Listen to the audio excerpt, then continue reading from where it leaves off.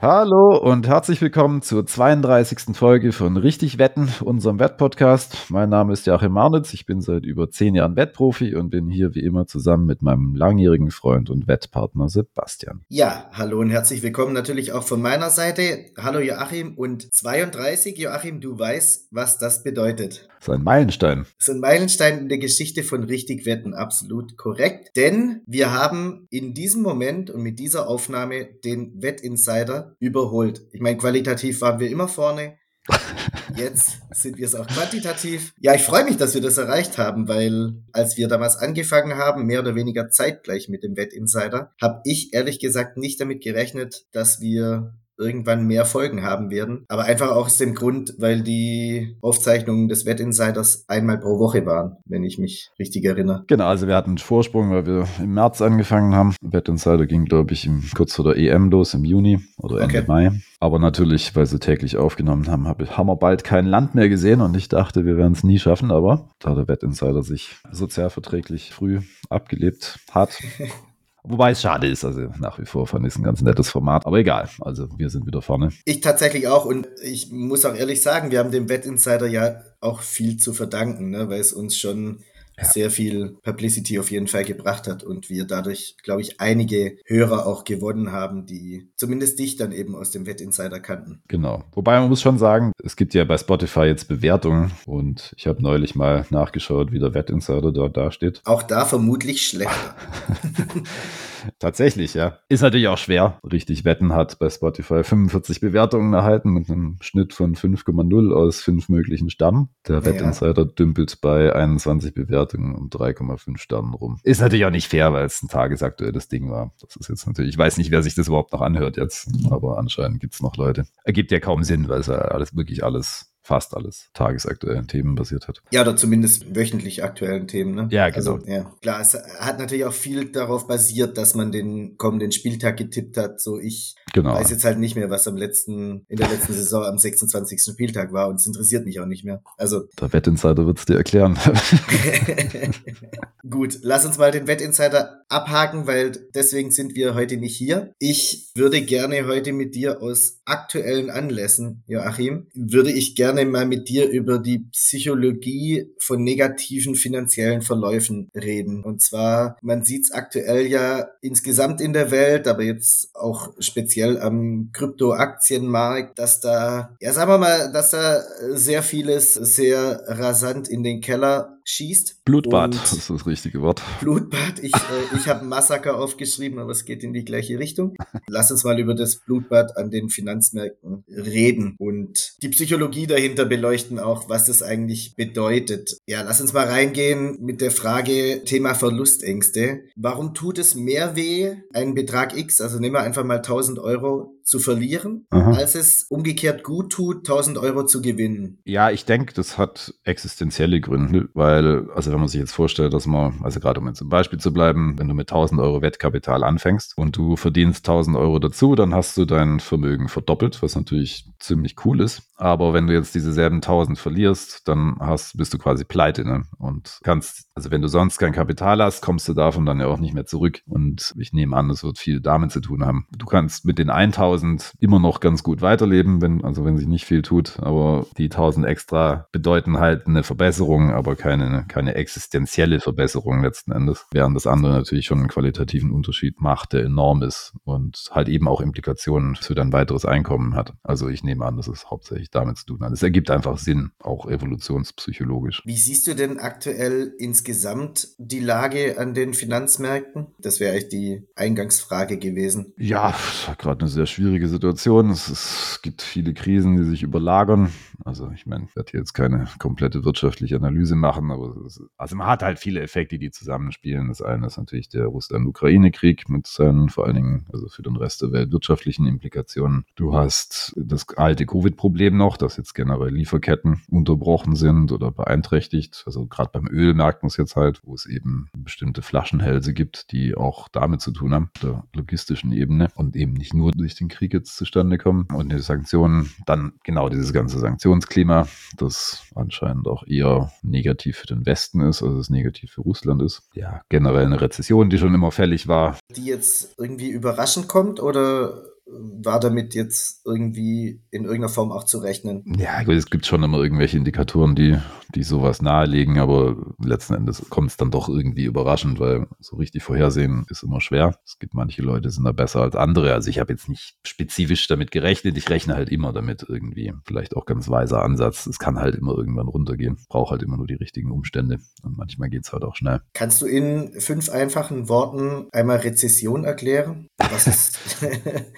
Was es insgesamt bedeutet, oder ist es blöd jetzt? Das ist jetzt eher blöd, weil ich mich wirklich nicht so stark damit, man sagt es immer so schön dahin, ne? Aber wie es genau definiert ist, weiß ich jetzt eigentlich gesagt auch nicht. Im Prinzip halt nur, dass die Wirtschaft schrumpft. Ne? Also da hänge ich ein bisschen, weil es den Unterschied noch gibt zwischen Rezession und Depression. Also Depression ist dann, wenn es richtig, richtig böse runtergeht. Bei Rezession bin ich mir gerade nicht ganz sicher, um ehrlich zu sein, ob es sich da jetzt nur um moderates Schrumpfen handelt oder ob es eher sowas wie ein Dümpeln meint. Aber ich glaube, es meint, also ausgehend von der 2008-Geschichte, die immer als Rezession bezeichnet wird, würde ich sagen, es geht darum, dass eben in gewissen Grenzen alles zusammenschrumpft. Aber nicht ganz so drastisch wie 1929, wo man immer von Depression redet. Ja, okay. Also das wäre jetzt die Folgefrage gewesen, wie man da 1929 dazu einordnet noch. Sind wir schon an dem Punkt wie 2008 oder steuern wir darauf zu oder ist es sogar schon schlimmer? Ich glaube, 2008 ist eine ganz gute Parallele. Ob es jetzt im Detail dann genauso läuft, ist nochmal was anderes. Aber es ist schon richtig, dass halt generell sehr viele unterschiedliche Märkte gerade durchdrehen. Also Krypto ist da nur eins, Bond Yields und sowas. Also da ist schon einiges los gerade und es ist nicht so ganz klar, was da passiert. Also sollte man vielleicht auch nicht zu sehr prognostizieren. Es ist halt, ja, schwierige Situation. Macht Sportwetten natürlich wieder als Investment attraktiver, weil es eben nicht korreliert. Und der Goldpreis bleibt relativ konstant, habe ich zumindest beim letzten Mal gesehen.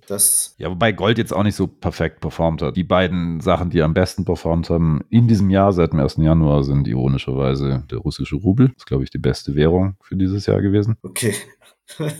Also der Rubel hat erstmal eine schlechte Entwicklung hingelegt, als der Krieg direkt losging, aber seither hat sie es erholt, also deutlich erholt und der russische Rubel steht jetzt wieder so gut da wie kurz vor der Krim-Krise, glaube ich, oder ungefähr in dem Rahmen, also 2014. Also das hat komplett anders funktioniert, als man gedacht hat. Und Öl, es ist auch sowas, was sehr gut performt, eben weil es knapp geworden ist und es Probleme gibt bei den Lieferketten. Gold geht so, glaube ich. Ich meine, natürlich ist Gold immer so das, wo man gerne reingeht, weil Ja, aber ist halt sehr stabil einfach. es halt schön stabil ist. Wobei ich jetzt auch gelesen habe, dass man irgendwie eine absurde Menge Gold in Uganda gefunden hat. Muss man mal raussuchen, aber das ist dann auch so. Man weiß immer nie, wie.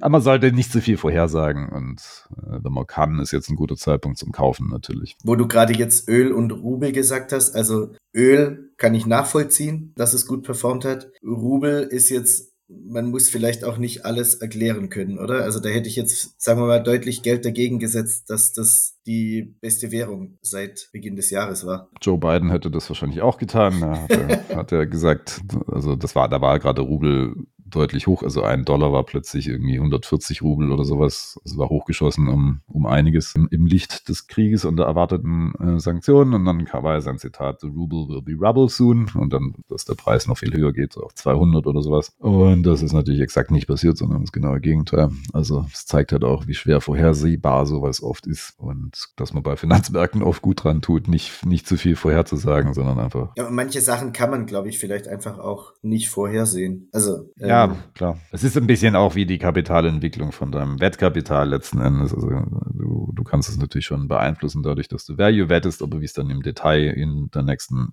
5 Wochen läuft, das ist dann halt doch einfach nicht so leicht vorhersehbar. Lass uns mal zu diesen Verlustängsten vom Anfang zurückkommen. Und da gehört ja noch was mit rein oder spielt was mit rein, was, wir haben es auch schon mal beleuchtet, was speziell bei mir immer so ein Thema ist. Es läuft schlecht. Ich projiziere das automatisch auf, okay, jetzt geht alles verloren. Andersrum, es läuft gerade gut und für mich ist so, okay, mich kann nichts aufhalten. Ich bin da ja immer sehr, sehr euphorisch, anders als du, der halt so ein bisschen sagt, ja, einfach Ruhe bewahren und schauen. Ne? Also da sind wir schon sehr unterschiedlich.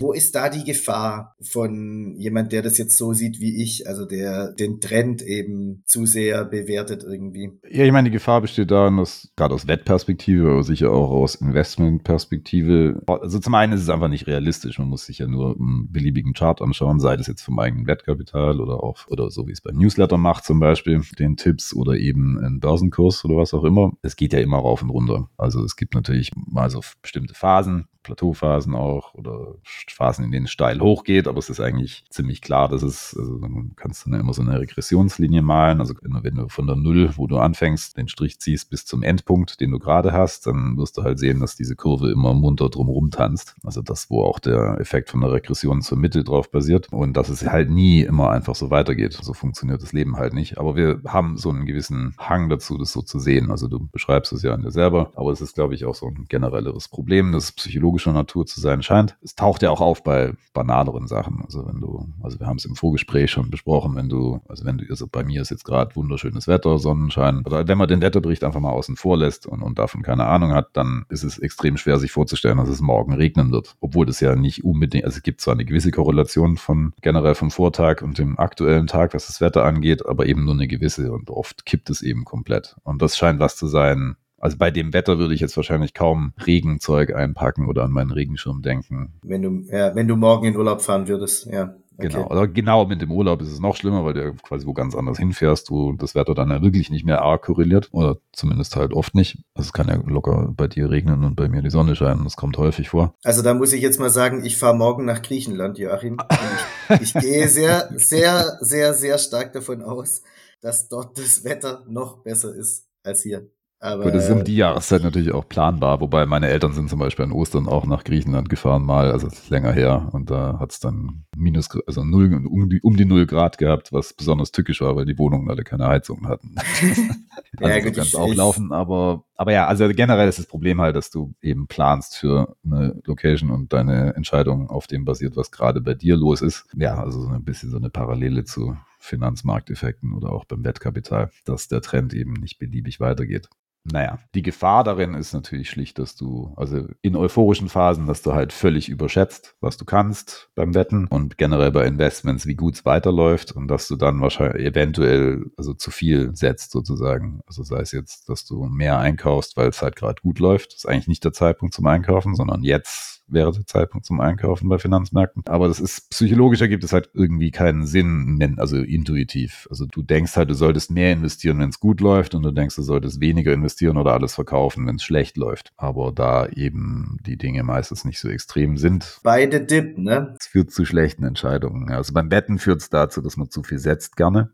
Also das ist, glaube ich, Ja. die größte Problematik bei positiven Phasen. Also man muss da einfach aufpassen. Deswegen hat man das Risikomanagement letzten Endes, also wie viel man setzt. Wo man auch, also kurz auch unbedingt dabei bleiben sollte, selbst wenn man einen Mörderlauf hat, ne? Also Ja. es kann dann halt einfach doch auch schnell kippen und dann hat man die Gefahr so, okay, jetzt habe ich meinen guten Lauf eigentlich kaputt gemacht, einfach nur, weil ich falsch gesetzt habe oder viel zu viel gesetzt. Im Investmentbereich gibt es ja dafür auch einen stehenden Begriff, FOMO, Fear of Missing Out. Ja, genau. Und dass die Leute dann irrational dann kaufen, wenn der Kurs nach oben schießt. Das kann natürlich gut gehen, aber oft tut es eben nicht. Also vor allen Dingen, wenn es eben so ein überhitztes Ding ist, ja, also wenn der Kurs völlig überhitzt ist und die Leute halt, dann hat das natürlich auch so einen selbstverstärkenden Effekt. Je mehr Leute dann investieren, desto höher geht es dann erstmal noch eine Weile, bis es dann halt kippt und dann ist meistens schon zu spät. Ja, ist ja immer so. Also man sollte eine gewisse Vorsicht walten lassen und nicht dann investieren, wenn es alle tun. Also da ist vielleicht auch eine Parallele zum Wetten. Da ist nicht unbedingt das schlau zu tun, was alle tun, sondern da sollte man eher einen konträren Ansatz haben. Also am besten ist es zu verkaufen, wenn die Kurse gut stehen. Man muss ja nicht alles verkaufen und einzukaufen, wenn es eben gerade schlecht läuft, weil es dann eben billig ist. Ja, aber ist natürlich genau dieses Problem, was du gerade angesprochen hast, ne? Wenn man jetzt eine super performende Aktie hat oder jetzt von mir aus auch, keine Ahnung, sich mal den Bitcoin-Trend der letzten 2 Jahre anschaut, ne? Ging es halt immer steil nach oben. Da tut man sich natürlich schwer zu sagen, okay, jetzt verkaufe ich, weil es kann natürlich ich weiß gar nicht, wie hoch der Bitcoin stand, $65.000, korrigiere mich, 60.000, keine Ahnung. Wenn es natürlich in diese Richtung geht, ne, und es geht nur nach oben und man kommt ja jetzt beim Bitcoin speziell in der Presse auch gar nicht drum rum, ne? Hast du natürlich so dieses, okay, wow, es ist jetzt bei 67.000, oh Gott, vielleicht knallt's auf 100, ne? Oder vielleicht kommt wirklich das, was wie hieß er denn? John McAfee. McAfee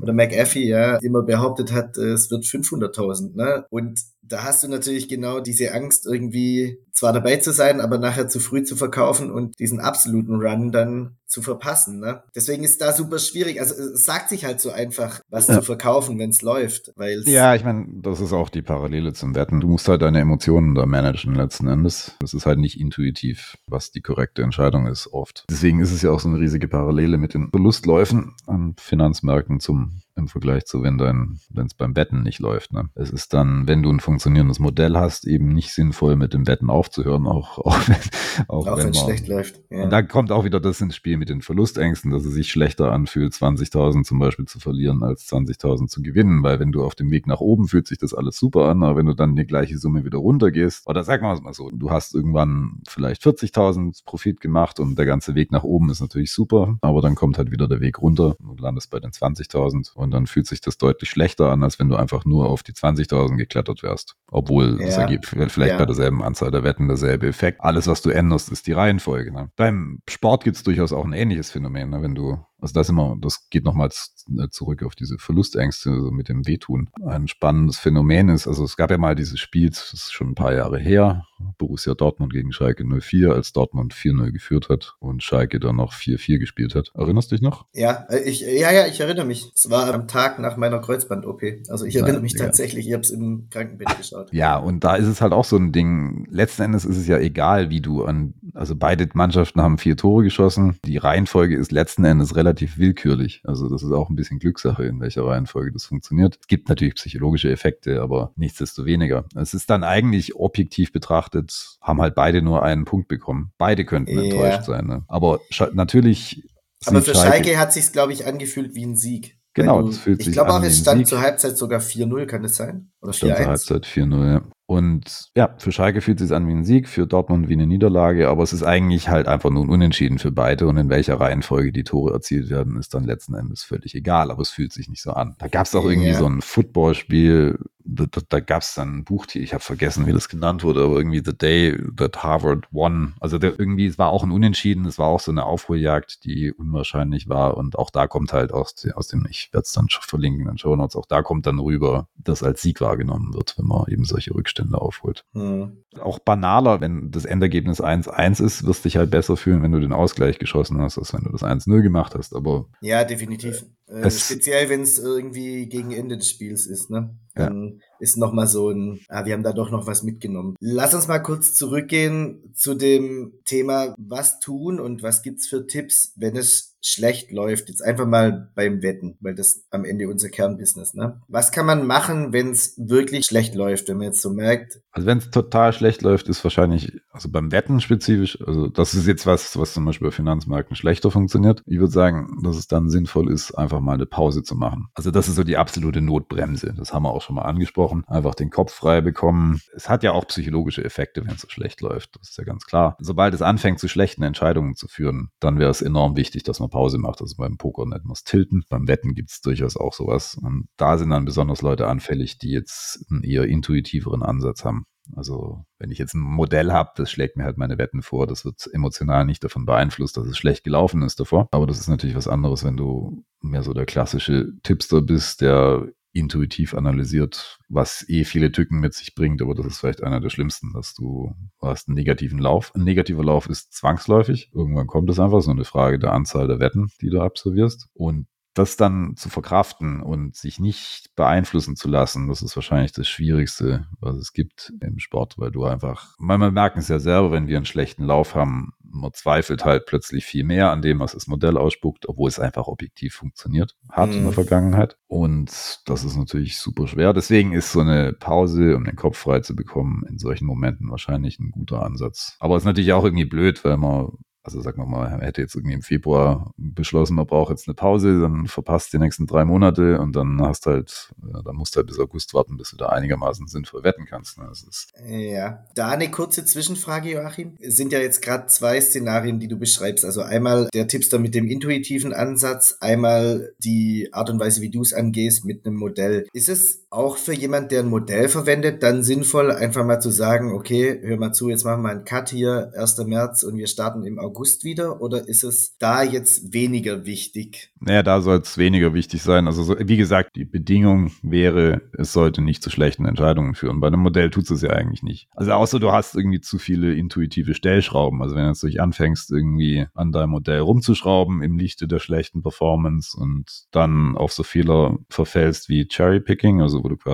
schaust zurück und versuchst dann eben das rauszufiltern, was irgendwie am besten funktioniert hat. Also du solltest nicht die Kriterien für dein Modell ändern. Das ist wahrscheinlich, klingt jetzt nicht intuitiv. Vielleicht ist es aber, ja, also das wäre dann was, wo du aus emotionalen Gründen andere Entscheidungen triffst. Und dann wäre eine Pause wahrscheinlich auch da sinnvoll. Aber das Modell selber ist ja einfach erstmal emotional neutral und hat ja keine Gefühle. Und es ist meistens besser, man sieht es in dem Licht. Das ist natürlich trotzdem sinnvoll und das wäre jetzt vielleicht auch eine Maßnahme, dass du eben dein Modell überprüfst, ob das noch so funktioniert, wie das eigentlich soll. Also da solltest du aber objektive Kriterien für haben. Das ist dann was anderes. Also du kannst eben verschiedene Kriterien aufstellen. Also du brauchst verschiedene Benchmarks, könnte man es nennen, wie dein Modell performen muss, damit du noch das Gefühl hast, dass es ein gutes Modell ist. Aber die ganze Idee an dem Modell ist eigentlich keine Pause zu machen und halt industrialisiert zu wetten sozusagen, weil du halt sehr, sehr viele Wetten machen kannst in sehr, sehr vielen Ligen. Klassisches Problem ist eben normale Tipster haben, weil du eben über die Masse kommst und so auch die schlechten Läufe besser ausgleichen kannst, weil du dann einfach früher oder später läuft es halt wieder normal, wenn es Pech war. Ne?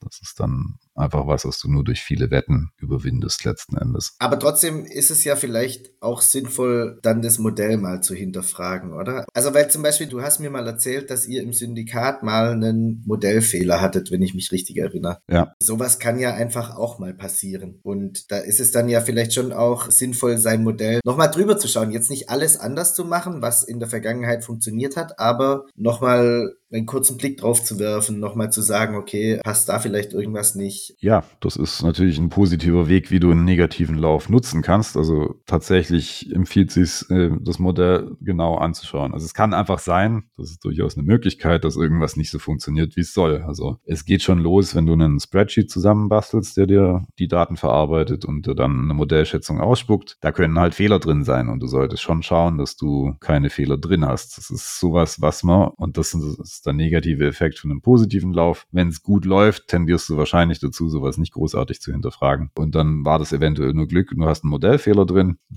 Ja, und dann kommst du natürlich auch erst drauf, wenn es schlecht läuft, dass da vielleicht irgendwas nicht funktioniert. Ja, das ist natürlich dann auch ein Fehler irgendwo. Letzten Endes sollte man sein Modell immer überprüfen. Zumindest regelmäßige. Was war der Modellfehler bei euch beim Syndikat damals? Das weiß ich letzten Endes nicht, weil ich nicht an der Modellentwicklung beteiligt war. Okay. Also das haben die irgendwie in diesem Sinn natürlich auch geheim gehalten, was genau das Problem war. Aber man muss sich das so vorstellen, ein Spreadsheet kann schon ziemlich komplex werden, ne? Also, oder kompliziert zumindest, wo es dann nicht immer so offensichtlich und leicht ist, Fehler zu finden. Also deswegen ist es wichtig, dass man regelmäßig Stichproben macht und guckt, ob diese einzelne Operation gut funktioniert oder nicht. Und da haben jetzt natürlich, du hast ein riesiges Modell, bei dem viele Leute zusammenarbeiten, verschiedene Abteilungen. Du hast eine Software-Ebene, auf der auch was schieflaufen kann. Der Code kann irgendwie falsch sein. Manchmal sind es Anzeigefehler. Also wir hatten mal irgendwann einen Anzeigefehler, wo eben die Quote leicht falsch berechnet wurde. Aber also eigentlich wurde es korrekt berechnet, aber es wurde falsch dargestellt. Solche Sachen können passieren. Das ist natürlich dann doof, wenn das beim Wettplatzierer dann eine falsche Zahl ankommt letzten Endes. Ja, und ist, glaube ich, auch unfassbar schwer drauf zu kommen, oder? Also Und sowas hat dann halt, das ist halt der Nachteil dessen, wenn du so eine Operation aufbaust, das hat halt viele Komplexitätsebenen, wo halt verschiedene Dinge ineinander reinspielen, wo auch andere Probleme entstehen können, wie halt das irgendwie plötzlich alles zu langsam läuft. Also es gab mal eine Phase, wo die Berechnungen einfach zu langsam waren und dann war halt morgens noch nicht alles fertig und so. Da kommen viele Probleme rein und da ist es dann auch manchmal extrem schwer, wirklich rauszufinden. Vor allem, wenn es so ein leichter Fehler ist, ne? Das könnte ja sein, es gibt manchmal Sachen, die sind dann auch einfach offensichtlich. Also wenn irgendwie der Heimvorteil nicht reingerechnet wird oder sowas fällt dann natürlich sofort auf, ja, wenn du dich ein bisschen damit auskennst. Ja, klar. Aber jetzt bei so einem Mini-Fehler oder dass einfach die Quote falsch angezeigt oder dargestellt wird, das stelle ich mir schon unglaublich schwer vor, nachher da diesen kleinen Fehler zu finden, weil du musst ja eigentlich deinen kompletten Code hinterfragen oder dein komplettes Modell und da musst du dann schon eine umfangreiche statistische Analyse machen, dann, wenn du solche Fehler finden willst, die, sagen wir mal, das um 1 Prozentpunkt oder so verschieben, die Schätzung. Das hätte ja auch schon einen riesigen Effekt, aber man sieht es natürlich nicht so ohne weiteres. Ich wollte gerade nach dem Effekt fragen. Gab's da irgendwas, wo man dann so gesagt hat, shit, wir machen jetzt hier gerade gar keinen Gewinn mehr? Oder wie kommt man auf sowas? Oder es gab ja auch beim Syndikat schlechte Phasen. Also Es gab auch beim Syndikat eine schlechte Phase. Also Also ganz am Anfang lief es zum Beispiel nicht ganz so super, das weiß ich noch. Bin 2013 eingestiegen mit einer gewissen Summe, die ich investiert hatte und habe halt am Ende vom Jahr wenig, plus minus fast null gemacht gehabt. Also das Syndikat hatte so ein bisschen Gewinn gemacht, aber halt nicht besonders viel. Also 2013 war kein so gutes Jahr. Aber es war noch im Plus. Aber es war schon so, dass ich gesagt habe, ich muss hier Minimum das Doppelte investieren können, sonst lohnt sich der Spaß für mich nicht. Bin damit auch durchgekommen. Aber ja, Jahr drauf war dann sensationell. Also das ist dann auch sowas, wo man halt merkt, das ist dann halt oft auch Zufall einfach. 2014 war so das allerbeste Jahr, das sie je hatten. Und dann richtig schlecht lief 2017. Das war, also ich muss noch mal in meinen Aufzeichnungen nachschauen, aber ich glaube 2017 das Kalenderjahr, das war in der Summe im Minus. Es wäre im Plus gewesen ohne die operativen Kosten. Ich wollte gerade fragen, weil du hast ja auch Aber eine riesen die sind natürlich Gehälter, keine Ahnung. Aber die hat es nicht ganz ausgeglichen. Und da war schon viel Frustration im Spiel und da kam es auch raus, dass da tatsächlich ein Fehler in den Berechnungen drin war, was natürlich katastrophal ist, weil es jede einzelne Wette beeinflusst. Und da reicht halt auch schon ein Prozentpunkt Unterschied, um eben riesige Effekte zu erzeugen, insbesondere wenn du noch Punkte an die Agenten abgeben musst. Naja, und bei den Summen, die gesetzt werden. Und bei den Summen, die gesetzt werden. Also in der Summe zusammenfassend ist es natürlich immer sinnvoll, man überprüft sein Modell, nicht nur in schlechten Zeiten, aber es ist natürlich wahrscheinlich, dass man am ehesten in schlechten Zeiten drüber nachdenkt, ob da Modellfehler vorliegen könnte. Aber wenn man sowas zusammenbaut, ist es immer gut, in jeder denkbar möglichen Form automatische Überprüfungen einzuführen. Also irgendeine Form von Mechanismus, wo du gucken kannst, ob der Wert auch stimmt. Also wo du eine Prüfsumme oder sowas erstellst, woran du dann sofort siehst, ob da was falsch läuft oder nicht. Also gerade bei mir, ich habe dann Spreadsheets für jede Liga oder für jeden Wettbewerb. Und wenn ich jetzt anfange, die zu copy-pasten, dann propagiert dieser Fehler halt durch jede Liga. Also wenn ich quasi eine neue Liga erstelle, habe ich dann eine alte Liga, eine andere Liga als Vorlage genommen und um dann die Daten da rein zu copy-pasten, und das dann abgespeichert, wenn da jetzt ein Fehler drin gewesen wäre, dann hast du den Fehler schnell in der nächsten. Also das ist leicht zu sehen, wie das halt zu skalierten Problemen führen kann. Und ja, das ist vielleicht das Mitwichtigste, wenn du ein Modell erstellst, dass du darauf achtest, dass du Mechanismen hast zu überprüfen, was da rauskommt und dass du es regelmäßig tust, einfach auch auf einer stichprobenartigen Ebene, damit dir sowas nicht entgeht. Und das sollte eben nichts sein, was du nur machst, wenn es schlecht läuft. Auch wenn es oft der Anlass dafür ist, solche Untersuchungen zu starten. Okay, also immer dranbleiben, nicht erst, wenn es schlecht läuft. Aber die Motivation ist logischerweise größer.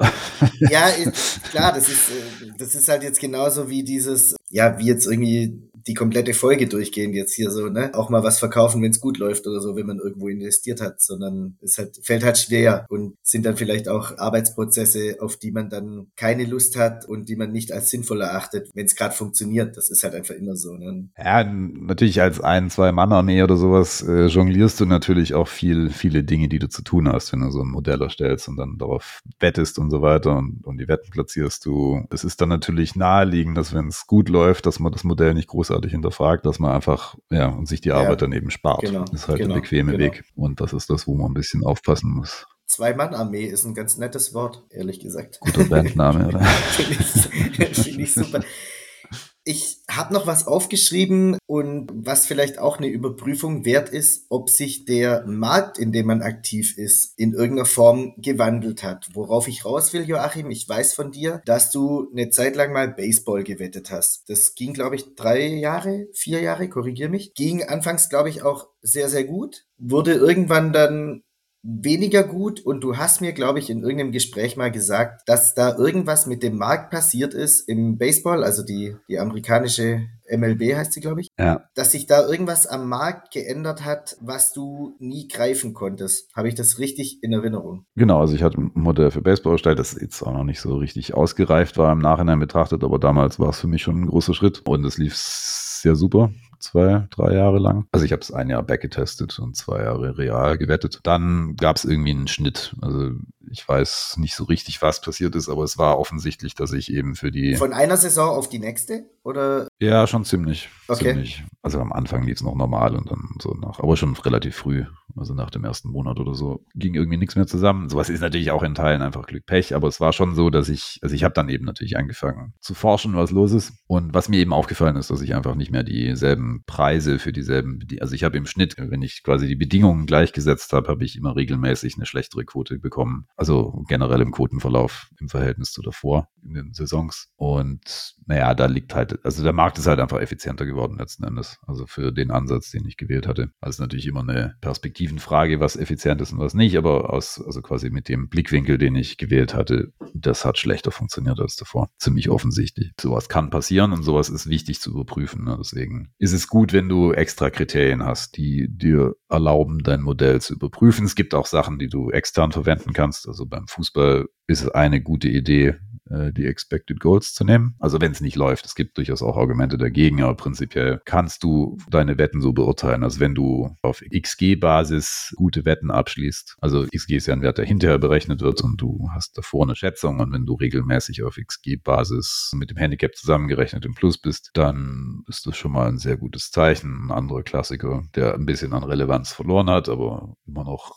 nicht irrelevant ist das Schlagen der Closing Line. Das ist halt sehr praktisch, weil es ein sehr objektives Kriterium ist und auch eben extern funktioniert. Also wo du quasi einfach deine Schätzung mit der finalen Spielschätzung des Wettmarkts abgleichst. Und wenn du da besser dastehst, dann ist das ein gutes Zeichen und sollte in aller Regel zumindest in effizienten Märkten zu Gewinnen in der Zukunft führen. Beides hat ja den Vorteil, dass es einigermaßen objektiv ist. XG hat den Vorteil, dass es nach dem Spiel erstellt wird. Closing Line ist natürlich eine Schätzung vor dem Spiel. Also es hat beides seine Vor- und Nachteile, aber im Zusammenspiel sollten das zwei ganz gute Kriterien sein. Und dann kannst du generell natürlich einfach gucken, was schätzt dein Modell an Toren und was passiert real an Toren. Zumindest wenn du das auf sehr lange Zeiträume rechnest, sollte das dann schon einigermaßen zusammengehen und dir auch erlauben zu schätzen, ob das jetzt eher Pech ist, was gerade passiert, oder ob da ein systematisches Problem vorliegt. Okay, ich möchte nochmal auf diese fundamentale Änderung des Marktes zurückkommen. Das war ja damals im Baseball so, dass sich da quasi der Markt irgendwie angepasst hat. Hältst du sowas im Fußball auch für möglich? Weil da ist der Markt ja einfach schon deutlich größer, deutlich mehr Geld drin, deutlich mehr, ich sage jetzt einfach mal Freizeitwetter im Spiel. Hältst du es da auch für möglich, dass sich der Markt in irgendeiner Form wirklich so ändert oder irgendwie entscheidend ändert? Ja, es kommt dann darauf an, welchen Ansatz dein Modell hat. Also es kann schon passieren. Und es ist auch was regelmäßig passiert, dass eben alte Dinge nicht mehr funktionieren. Wir hatten in der früheren Folge auch mal das Beispiel von automatisch programmierten Bots, die Ineffizienzen in Live-Märkten ausgenutzt haben. Also es gab mal so verschiedene Effekte, wie halt zum Beispiel, dass rote Karten in der ersten Halbzeit unterschätzt waren von der Auswirkung her. Für solche Sachen kannst du natürlich Bots programmieren, also was viele von den Agenten auch machen. Die haben dann so eine Parallelabteilung. Zumindest früher war das nicht unüblich. Die versuchen, solche Ineffizienzen auszunutzen mit automatisierten Wettbots. Und da gab es schon 2015 halt so einen Trend, dass solche Arten von Bots, die zu simpel funktioniert haben, dass die zunehmend mehr 0 auf 0 rauskamen versus und keine Gewinne mehr abgeworfen haben. Okay. Und solche Trends wirst du halt immer haben. Muss nicht immer dramatisch sein, ne? Manchmal reicht ja auch nur eine leichte Verschiebung, damit was vorher funktioniert hat, halt zumindest schlechter funktioniert oder manchmal auch gar nicht mehr funktioniert. Ein Wettmarkt ist eben was sehr, sehr Dynamisches und kommen ja immer neue Leute rein mit neuem Geld und neuen Ideen. Und dann gibt es natürlich immer die Chance, dass die Idee, die du hattest, auch jemand anderes hatte und vielleicht mit mehr Geld drauf geht oder früher als du drauf geht und kann auch mit weniger Geld funktionieren, wenn die Leute halt früher drauf kommen als du oder früher die Wetten platzieren. Und schwupps ist dieser kleine Vorteil halt wieder weg. Und deswegen ist es eben auch immer so ein ständiges Wettrüsten. Deswegen sollte man sein Modell auch immer weiterentwickeln und immer neue Ansätze ausprobieren und erforschen, weil das eben schon eine reale Gefahr ist, dass einfach Sachen, die funktioniert haben, besonders wenn es plump ist, sehr leicht ist, drauf zu kommen, dann wird es früher oder später schon verschwinden. Das ist nicht immer eine dramatische Entwicklung. Das ist manchmal was einfach über Zeit so nach und nach passiert. Aber es wird auch immer neue Möglichkeiten geben oder halt neue Ideen oder Ansätze oder Ressourcen. Also zum Beispiel kannst du jetzt als Einzelperson auf Daten zurückgreifen, die hattest du früher halt nicht. Früher hast du halt ein Syndikat benötigt, um sowas wie XG auszurechnen. Jetzt kann jeder zumindest auf bestimmte XGs zurückgreifen. Die sind jetzt natürlich nicht ganz so ausgereift wie das, was die Syndikate machen, aber es ist auch schon mal eine Basis, auf der man arbeiten kann. Und natürlich viele andere Daten auch. Joachim, lass uns da mal einen Strich drunter machen und zu einem Punkt kommen, den du in der Vorbereitung psychologisches Selbstmanagement genannt hast, wo es einfach darum geht, ja, wie kann man sich so ein bisschen selber auf gewisse Situationen vorbereiten? Ja, wie kann man mit Verlustphasen besser umgehen? Was hast du denn da zum Beispiel für uns für Tipps? Ja, also psychologisches Selbstmanagement wäre eine klassische Denkrichtung, die sowas behandelt, ist der Stoizismus, eine griechisch-römische Philosophierichtung. Okay. Was stoisch ist, wissen ja auch die meisten. Das hat ja auch seinen, also es kommt daher, dass man eben stoisch bleibt, ne? Also dass du einfach unbeirrt weiter deinen Weg verfolgst. Und das ist eine ganze philosophische Richtung, also die viel Wert drauf legt, dass man sich nur auf das konzentriert im Leben, was man kontrollieren kann, und das alles, was man nicht im Griff hat, dass man sich davon mental unabhängig macht. Also gerade im Wettbereich wäre das eben genau solche Zufallseffekte mit Pech, dass du dir da nicht so sehr den Kopf drüber zerbrichst, sondern dass du lernst, eben nur die Dinge zu beeinflussen, die du auch beeinflussen kannst. Das wäre in dem Fall halt dein Modell. Ja, es ist einfach was man auch durchaus trainieren kann und wo es auch ziemlich viele Ressourcen zum Thema gibt, die man sich online anschauen kann. Da geht es eben viel darum, dass du dich nicht von deinen Gefühlen überwältigen lässt, dass du jede Entscheidung nochmal überschläfst und dass du halt versuchst, möglichst kühl zu bleiben, auch im Angesicht von schweren Verlusten. Eine klassische Technik, die verwendet wird, ist die der negativen Visualisierung, wo du dir vorstellst, wie eben verschiedene schreckliche Dinge passieren, wie halt ein Schiffsbruch, das war in der Antike immer so ein großes Ding, oder dass du dein gesamtes Vermögen verlierst, war so ein anderes, durch Schiffsbruch meistens, dass du... Wahnsinn, wie sowas heute überhaupt nicht mehr in irgendeiner Form relevant ist, ne? Also, Ja gut, Titanic. ja gut, aber das ist ja 100 Jahre her. Damals war es recht üblich, ja, dass man Aber damals Schiffsbruch halt erlitten irgendwie hat. so das schon fast das Schlimmste war, was du dir vorstellen konntest. Also, Oder dass du halt, ja, also dass du einfach mental in der Lage bist, damit umzugehen können, mit dem Worst Case, mit dem größten anzunehmenden Unfall. Betonung darauf anzunehmen. Es kann natürlich immer Schicksalsschläge geben, gegen die du dich dann schlecht vorbereiten kannst. Aber ja, also gerade wenn wir eben über Investment reden, dann ist es ja auch durchaus verkraftbar, wenn du sagst, du verlierst die Hälfte deines Vermögens. Du musst dich halt schon vorher damit auseinandersetzen und dich mental darauf einstellen, dass sowas passieren kann. Natürlich wirst du es nicht 1:1 hinkriegen, ist auch was man lange üben muss, aber persönlich bin ich schon deutlich ruhiger, wenn irgendwas in der Richtung passiert, wie jetzt auch diese Blutbäder in den Finanzmärkten. Das kann ja auch im eigenen Wettportfolio immer gerne so laufen. Also, dass du einfach mal die Hälfte verlierst, ist jetzt auch nicht gerade was nicht vorkommt. Also, es passiert irgendwann zwangsläufig, wenn die Hälfte deiner Gewinne weg sind. Ja, und das ist schon was, wo du dich in gewissen Grenzen darauf vorbereiten kannst. Also, sich einfach vorzustellen, wie das wäre, wenn es so kommt, dass du, da ist es vielleicht auch wichtig, das psychologische Selbstmanagement, dass du nicht zu 100% abhängig bist von diesem Einkommen. Also, das wäre jetzt ein Grund, warum das haben wir ja auch schon besprochen, warum es vielleicht gut ist, eben andere Einkommensströme zu haben, sodass du damit halt auch umgehen kannst. Also, diese 50% Verlust sollten dich halt nicht finanziell umbringen. Ne? Ein Teil der Vorbereitung könnte zum Beispiel auch sein beim psychologischen Selbstmanagement, dass du dir eben anschaust, was jetzt historisch passiert ist. Was war der größte Drawdown, den du hattest vom letzten All-Time-High? Also das ist jetzt viel Englisch, sorry. Wie sagt man das? Also vom letzten höchsten Punkt. Was war der tiefste Fall vom letzten höchsten Punkt deines Wettkapitals? Und das vielleicht einfach dann nochmal was draufschlagen. Ne? Also es ist ein Fehler, das als das Schlimmstmögliche zu sehen, aber dass du einfach da vielleicht nochmal 50-100% draufschlägst oder sagen wir 50%, damit du eine Idee dafür hast, was realistischerweise passieren kann. Ja, also dass man das halt im Hinterkopf behält, insbesondere wenn es halt gut läuft. Jetzt ein jüngeres Beispiel, das ich selber hatte, ich habe ja im Wettinsider und im Newsletter, also beim Wettinsider habe ich ja verschiedene Tipps vorgeschlagen, mache ich ja immer noch. Und da habe ich dann am Anfang halt extrem gut performt. Da war es irgendwie, die Rendite war bei irgendwas mit 22% oder so. Da kannst du dich dann gleich drauf einstellen, dass es so halt nicht weiterlaufen wird. Also es ist vielleicht so ein Anfängerfehler, der dann oft passiert, dass man da halt euphorisch ist. Hat sicher auch einige Leute dazu gebracht, mich zu fragen, ob ich die Tipps weiterführe. Und das habe ich dann im Newsletter gemacht. Aber ich habe auch immer oft betont, das wird halt so nicht weitergehen. Es wird zwangsläufig immer wieder nach unten gehen. Wobei ja auch das eine sehr, sehr kleine Auswahl ist an Tipps, die du da, ne? Also ist ja auch eine super kleine Stichprobe. Das macht es ja auch schlimmer, ne? Ja, genau, aber es macht es deutlich mehr abhängig von Glück und Pech, weil du suchst ja jetzt in deinem Newsletter schon nach irgendwie, na, ich sag jetzt mal irgendwie coole Wetten raus, oder? Ja gut, ich versuche halt Wetten rauszusuchen, die jetzt, also was immer mir halt ins Auge sticht. Ich habe da jetzt kein großartiges System. Es ist jetzt auch nicht immer dasselbe Modell, auf dem die Wette basiert. Aber ja, prinzipiell suche ich halt aus, was irgendwie nett klingt oder halt von der Tabellenkonstellation her ganz cool aussieht, ja. Ja, genau. Aber also die Auswahlkriterien sind jetzt schon eher so, also weil wir ja schon mal drüber geredet haben. Bisschen zufällig, bisschen willkürlich einfach. Ja. Everton Liverpool ist jetzt hier ein Derby, ist snappt, ist letzter gegen ersten irgendwie. Da hofft man so ein bisschen, dass natürlich sowas dann auch eintritt und dann ja auch so ein bisschen so, hast jetzt du gewettet, aber sonst halt keiner, ne? Ja, manchmal mache ich es auch thematisch. Also ich habe einmal die Top 3 der türkischen Liga gegen jedes Team gewettet. Solche Sachen halt. Es ist ein bisschen willkürlich einfach. Ja.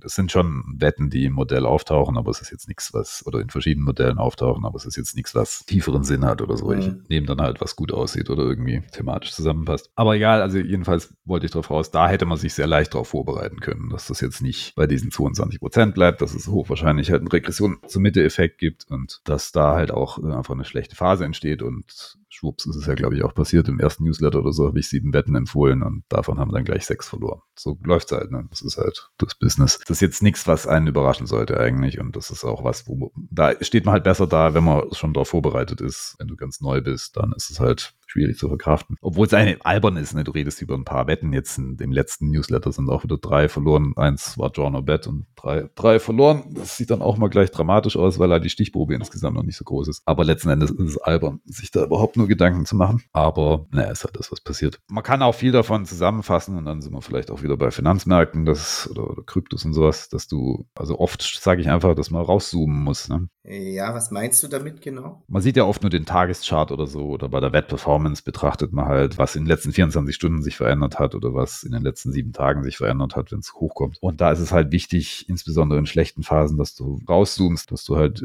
das letzte Jahr anschaust oder die letzten 2 Jahre vielleicht auch oder im Wirtschaftsbereich oft halt auch die letzten 5 Jahre. Das ist meistens eine viel, viel bessere Perspektive, die einem halt auch zeigt, was los ist eigentlich. Weil auf Tagesbasis in allem sehr viel weißes Rauschen drin ist, das schlicht zufällig ist, insbesondere beim Wetten. Und du auf der Basis nicht erkennen kannst, ob da jetzt gerade was Schlimmes passiert ist oder nicht. Aber es sieht dann halt natürlich dramatisch aus, wenn du irgendwie 70% deiner Wetten verloren hast. Aber wenn du halt weißt, du hast jetzt nur 20 Wetten gewettet, dann ist es halt keine relevante Stichprobengröße. Ne? Ja, gut, klar. Oder halt auch, wenn jetzt irgendwie, keine Ahnung, irgendein Markt um 10% einbricht, also der DAX. Genau, oder, es ist ja auch relevant, von welchem Punkt aus das passiert ist. Ne? Und die ganze Berichterstattung drumherum ist halt auch dann drauf ausgelegt, das immer sehr kurzfristig zu betrachten. Dann heißt es dann immer, gerade bei Bitcoin, furchtbarer Crash und so, aber es crasht halt immer höher. Ne? Das ist halt so, der Crash jetzt ist höher als das All-Time-High von 2019, also oder 2017 war es. Ja, warten wir mal noch kurz ab oder so. Aber Ja, aber der Punkt ist, es aber wird halt ja, immer, klar, es gibt halt immer diesen extremen Fokus auf den kurzen Zeitraum. Das ist wahrscheinlich auch so eine mentale Frage. Das ist ja nicht nur in Medien so, das ist ja auch so, wenn man selber sein eigenes Wertportfolio anschaut. Aber es ist kein sinnvoller Blickwinkel, deswegen sage ich auszoomen. Also ja, gebe ich dir recht, wobei natürlich gerade jetzt bei so Finanzgeschichten, Thema Aktien oder so, wenn ich dann weiß, meine zum Beispiel Netflix-Aktie war halt schon bei, ich sage jetzt willkürlich eine Zahl, 2.700 Euro und ist jetzt nur noch 1.300 und ich habe da vielleicht 10 davon, dann weiß ich ja quasi, was mein Portfolio schon wert war und weiß, was es jetzt wert ist und dann ist ja auch so immer das, was ein bisschen schwerfällt, ist, ich habe hier eine verpasste Chance gehabt, ne, bei 2.700 die 10 Dinger zu verkaufen und weißt du, ich meine? Ja. Aber es ist natürlich auch immer so, ja. Ja, hinterher ist man immer schlauer. Das ist richtig. Beim Wetten auch so, ne? Du kannst natürlich auch argumentieren, ich hätte jetzt besser die verlorenen Wetten nicht gewettet, aber das ist natürlich keine Sicht der Dinge, die funktioniert, nach vorne gerichtet. Ja, aber warum ist man da so, dass man dann eher das sieht, was man verpasst hat, als das, was man jetzt auf der Habenseite hat? Jetzt mal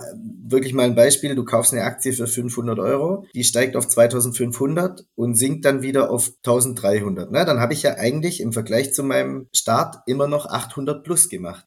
Ja, so sollte man es auch sehen. Ne? Sehe es aber ja dann eher so dieses, shit, ich hätte aber auch 2.000 plus gemacht haben können. Ja, weil du es halt hinterher besser weißt. Das ist halt hinterher offensichtlich. Ist beim Wetten auch so, ne? Bestimmte Wetten sehen im Nachhinein natürlich super dumm aus, wenn sie verloren haben. Aber das heißt nicht, dass vielleicht war es trotzdem Value. Oder in vielen Fällen kannst du auch objektiv sagen, es war Value und dann war es trotzdem eine gute Wette. Das geht dann halt über die Masse. Du musst halt oft genug die richtige Entscheidung treffen, aber du kannst halt nicht erwarten, dass du immer die richtige Entscheidung triffst. Aber natürlich wirst du immer mit deinen Entscheidungen hadern, wenn du sowas nicht weißt. Ne? Du hattest im Vorgespräch noch einen Punkt angesprochen, den Survivorship Bias in Kombination mit Verlustphasen. Da das Problem mit. Einmal ganz kurz, was ist es genau? Das können wir wieder auf die Schiffbrüche zurückkommen. Ja, sehr gut, sehr gut. Endlich.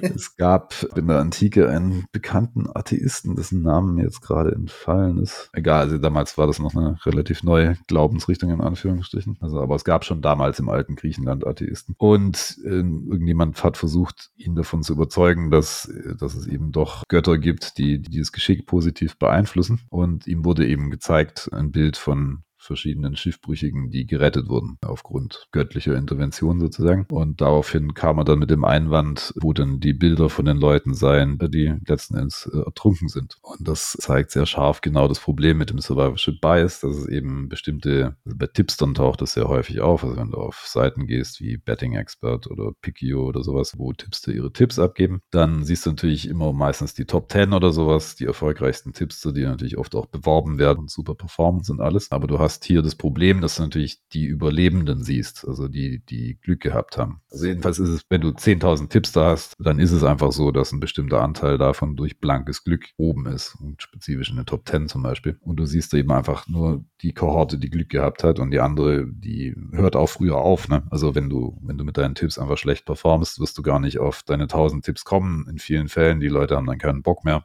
Ja, gut, klar. Und hören einfach auf. Ja. Und deswegen wirst du immer diesen Survivorship Bias drin haben, die überlebenden Verzerrungen oder wie man es aufs Deutsch nennen würde, wo du halt, du siehst halt die Erfolg gehabt haben erstmal. Und wie weit jetzt aber dieser Erfolg auf Glück basiert hat, das ist eine andere Frage. Und in vielen Fällen ist es auch ernüchternd. Also gerade bei Tipster-Seiten ist es ein notorisches Problem, das zum Beispiel der sehr gute Autor Joseph Buchdahl in einigen Büchern dargelegt hat. Du hast immer das Problem, dass die eben überrepräsentiert sind sozusagen. Und es sieht aus wie können, aber es ist eigentlich Zufall. Und das kann dir eben auch passieren bei deinen eigenen Geschichten. Also es ist, wenn du zum Beispiel jetzt 1.000 Modelle erstellst, dann ist es jetzt nicht unplausibel, dass manche davon einfach durch blankes Glück da gelandet sind. Oder es gibt ja auch verschiedene Leute, die haben eine Karriere als bezahlter Tipster. Und die haben auch oft gut performt, aber auch da besteht halt die große Gefahr, dass die gute Performance halt durch Glück entstanden ist und dass sich das dann so nicht weiter fortführen lässt. Ja, Also, da Zwischenfrage. Kann man nur durch Glück sich so lange da irgendwie oben halten?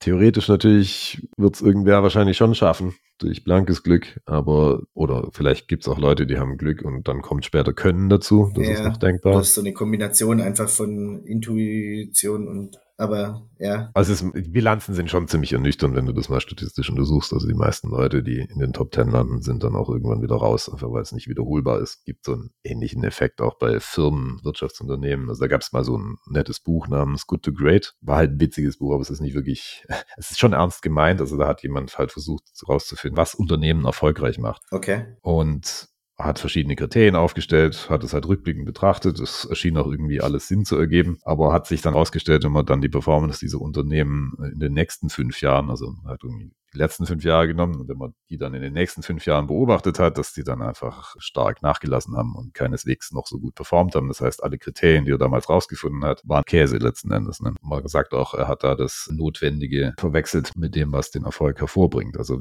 ein Beispiel, um das klarer zu formulieren, ist, wenn du sagst, also was oft passiert nach einem UFC-Kampf dann oder ein Sportler nach einem erfolgreichen Tag, nach einem erfolgreichen Spiel und so weiter, Match, werden die halt sagen, dass, aber in der UFC ist es besonders häufig, dass man mit harter Arbeit, dass alles möglich ist, ne? Und dass man so seine Träume erfüllen kann. Ja. Aber was das halt weglässt, ist, dass die harte Arbeit halt die Grundbedingung ist. Also es gibt viele Leute, die hart arbeiten, auch im MMA-Bereich, die dann eben einfach trotzdem keinen Erfolg haben werden oder ihre Träume nicht erreichen, weil die Arbeit ist die Grundvoraussetzung, die du auf jeden Fall erfüllen musst. Auch da ist der Survivorship Bias im Spiel, deswegen führt es zu solchen schlechten Kriterien sozusagen. Ne? Aber ist in so einem Fall nicht vielleicht gemeint, dass man eben noch härter arbeitet als die anderen? Ja, aber es ist unrealistisch. Sind da wirklich alle fauler als du? Vor allen Dingen in dem Sport, bei dem du davon redest, also da können pro Gewichtsklasse ja nur die Top 10 sinnvoll verdienen eigentlich. Ne? Man verwechselt das Notwendige mit dem Ursächlichen. Ja, okay.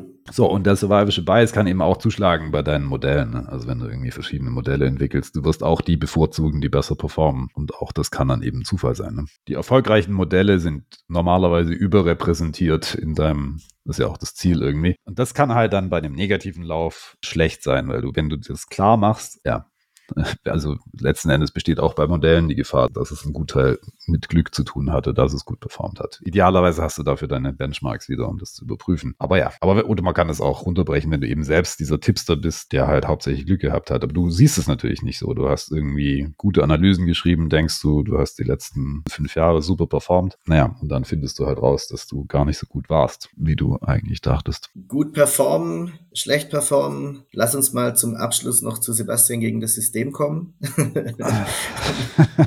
wo du ja aktuell, was war der Stand? wo du ja aktuell ganz gut performst und ich eher schlecht. Die letzte Wette, ich musste gerade nochmal nachschauen, weil es tatsächlich eine Weile her ist, war aus den USA, die hast du halb gewonnen. Das heißt, bei dir kommen 44,20 € drauf, beziehungsweise also sie kommen bei mir drauf, logischerweise. Ich schulde dem Pot mittlerweile 563,85 und glücklicherweise hatten wir ja noch diese Champions League Wette am Start.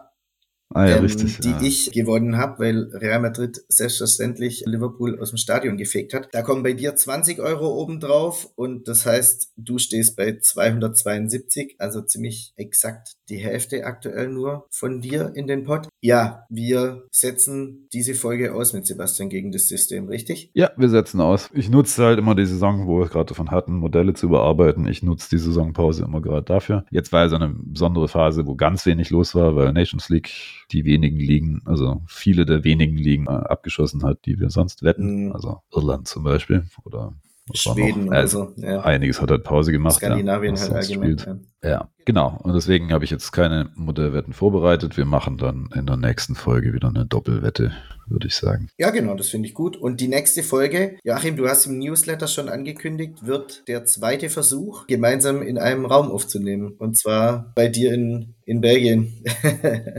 Schauen wir mal, ob wir es diesmal hinkriegen. Also ich hoffe, dass wir da besser vorbereitet sind als beim nächsten Mal. Ansonsten ist dein Internet stabil genug, das Haus groß genug, um sich da ein bisschen aus dem Weg zu gehen. Naja, also wenn wir aus demselben Raum aufnehmen, ist der Charme ja der, dass ich gar kein Internet brauche, weil ich dann ja nur du kannst ja lokal aufzeichnen. Ja, klar, aber falls wir es wieder nicht hinkriegen. Das ist was in unserem Studio nicht so, und ich sage bewusst Studio, nicht so gut funktioniert, wenn das Internet nicht geht.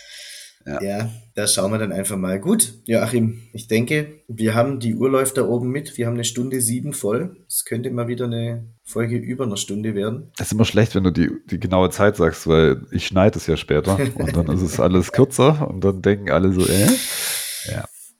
Ja gut, ein paar Sachen müssen raus, das ist ja klar. Aber man staunt immer, wie viel dann doch durch und Öm wegfällt, wenn ich es schneide. Ja gut, das ist klar. Ich würde raten, dass die Folge jetzt eher so bei 55 Minuten oder 50 bis 55 Minuten landet. Wir werden es sehen. Du wirst uns überraschen, Joachim. Ja, ich würde sagen. In diesem Sinne war es das eigentlich. Augen aufs Ziel und bleib fokussiert. Und wir, Joachim, sehen uns in 2 Wochen. Ich bin dann gut gebräunt vom Griechenlandurlaub und starte voller Elan in Folge 33 dann. Macht's gut, habt eine gute Zeit bis in 2 Wochen. Ciao!